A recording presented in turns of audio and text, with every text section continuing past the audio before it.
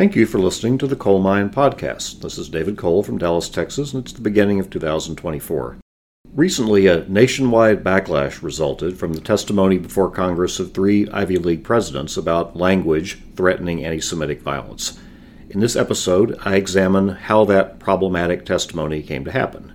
And consistent with the core of my advice about good legal writing on my 600 Camp blog, I focus on Aristotle's 3 principles for effective communication, the balancing of what he called ethos, pathos, and logos. In this episode, I examine how the president's testimony did not make an appropriate balance of those factors, and consider how it could have been more effective if the testimony had done so. At a recent congressional hearing, the presidents of Harvard, MIT, and the University of Pennsylvania were asked whether calling for the genocide of Jews amounted to bullying and harassment on their campuses under those campuses' anti-harassment policies. Each president said that the answer would depend on the context. Those answers didn't play well in the media, and the resulting backlash led to the resignation of the University of Pennsylvania's president and public apologies by the other university leaders. I'll come back to that testimony in a moment. Right now, I want to hold that thought and travel back to ancient Greece in the 4th century BC. Aristotle, perhaps the most influential philosopher of all time, gave a great deal of thought to effective communication, specifically in the discipline of what he and his contemporaries called rhetoric. Ancient Greece, and Athens in particular, highly valued public speaking because of the democratic political system in that city that required citizens to participate actively in civic life. Rhetoric, as understood by Aristotle, was not just a tool to persuade, but a medium for accurately and effectively conveying truth and knowledge. His ideas about rhetoric were responses to both the practical needs of Athenian society and his philosophical understanding of the broader issues of ethics, logic, and human nature. Specifically, in his work entitled Rhetoric, Aristotle set out to analyze and define principles for persuasive and effective communication. He believed it was based on a balance of 3 fundamental factors: ethos, pathos, and logos. I'll briefly review those concepts, and then I'll come back to the president's recent testimony with those ideas in mind. Ethos is about trust. When we talk to others, they need to believe and trust us for us to have effective communication with them, for them to be confident they are not being misled or ripped off or something. To achieve that end, we have to be honest, show that we're honest, and earn the trust of the people in our audience. For example, a doctor talking to a longtime patient about the patient's health is trusted and has ethos, not just because of the doctor's knowledge and skill and familiarity with the case file, but because of years of interaction between that doctor and that patient about personal and important matters. Trust was earned, giving the doctor ethos. Pathos is about feelings, connection with people's emotions in the audience. We appeal to pathos whenever we tell stories or talk about subjects that make people feel happy, sad, excited, have some kind of emotional reaction, and by doing so, tend to listen more and become more engaged in the communication. Think about a classroom where a teacher tells a fun story to the class to keep the students interested in whatever they're talking about. That's an appeal to pathos.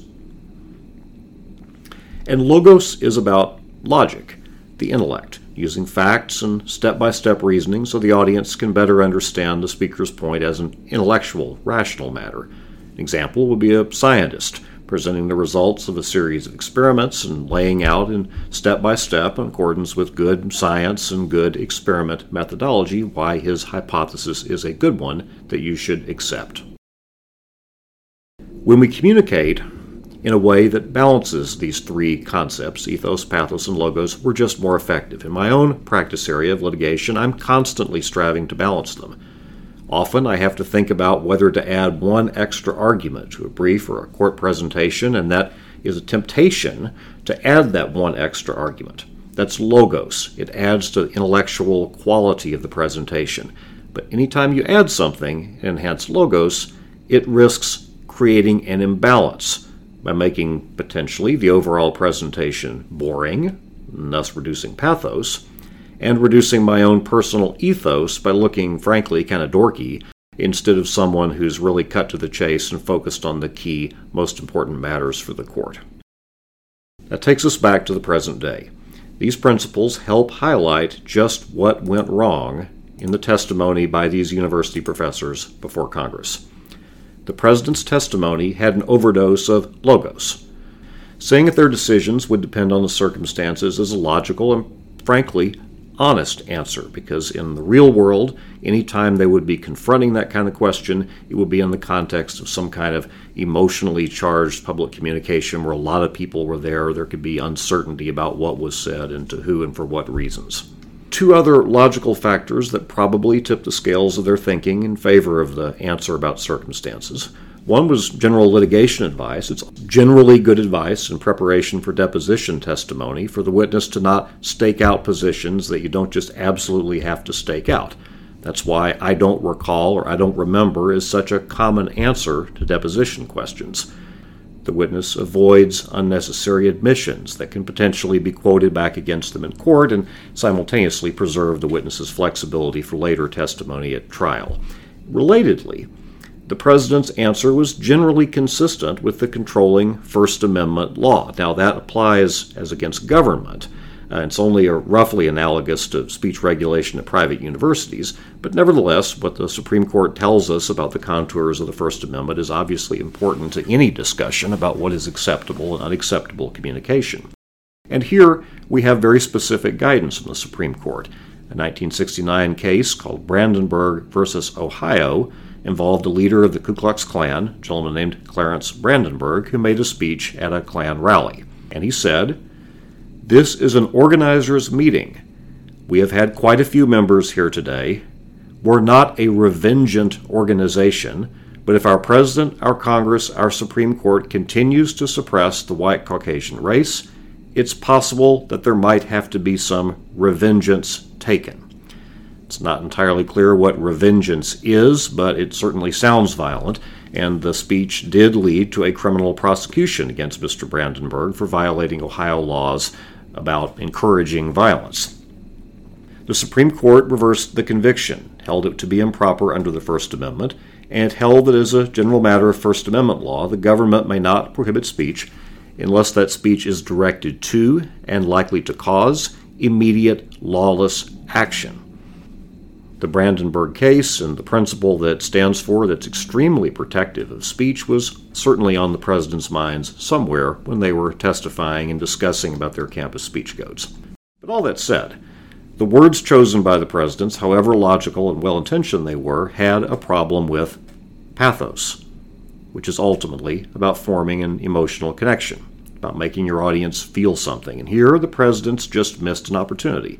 In talking about genocide, obviously a deeply emotional topic, they could simply have shown empathy, acknowledging the importance of the issue, the emotional impact on the community and the students involved, and frankly, just talking like normal people who don't say, "It depends on the circumstances," when confronting something that's highly emotionally charged.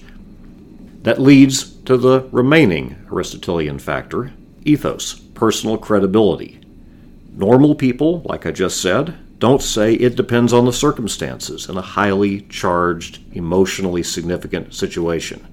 Ethos stands for the idea that it's not just what you say, but it's who you are when you're saying it.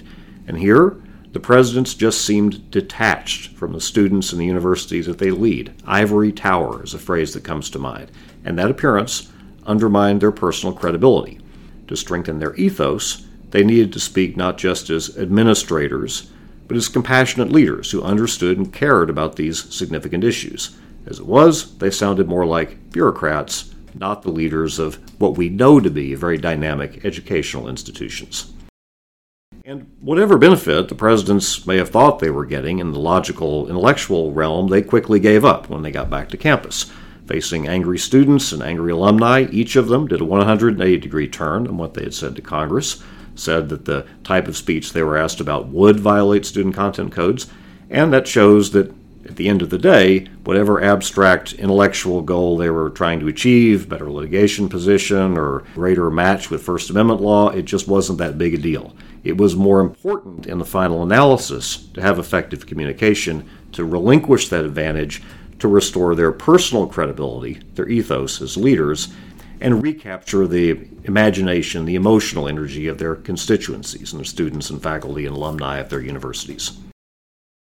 Which then leads to simply imagining what could have happened if they had balanced all three principles. They could have presented a logical response grounded in what the codes say and the fact that there will be some back and forth in any actual disciplinary proceeding brought against a real student. But while acknowledging those realities and explaining them, they could have shown empathy and understanding, pathos, and they could have spoken like true concerned leaders, not bureaucrats, which would have earned and reinforced their trust at a personal level, ethos. This balanced approach could have reduced or maybe even outright avoided the backlash that ended up being the result of their testimony about taking things in context. And this alternative approach could have also helped lay a foundation towards a more constructive dialogue and wiser decisions about the very sensitive issues. The current conflict in the Middle East is right out of today's headlines, a situation that just arose a few weeks ago.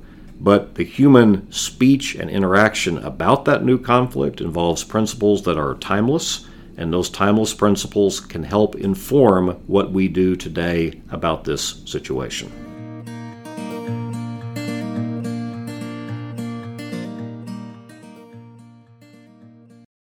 Aristotle's advice about effective communication is timeless. In any important communication, it's critical to balance ethos, pathos, and logos.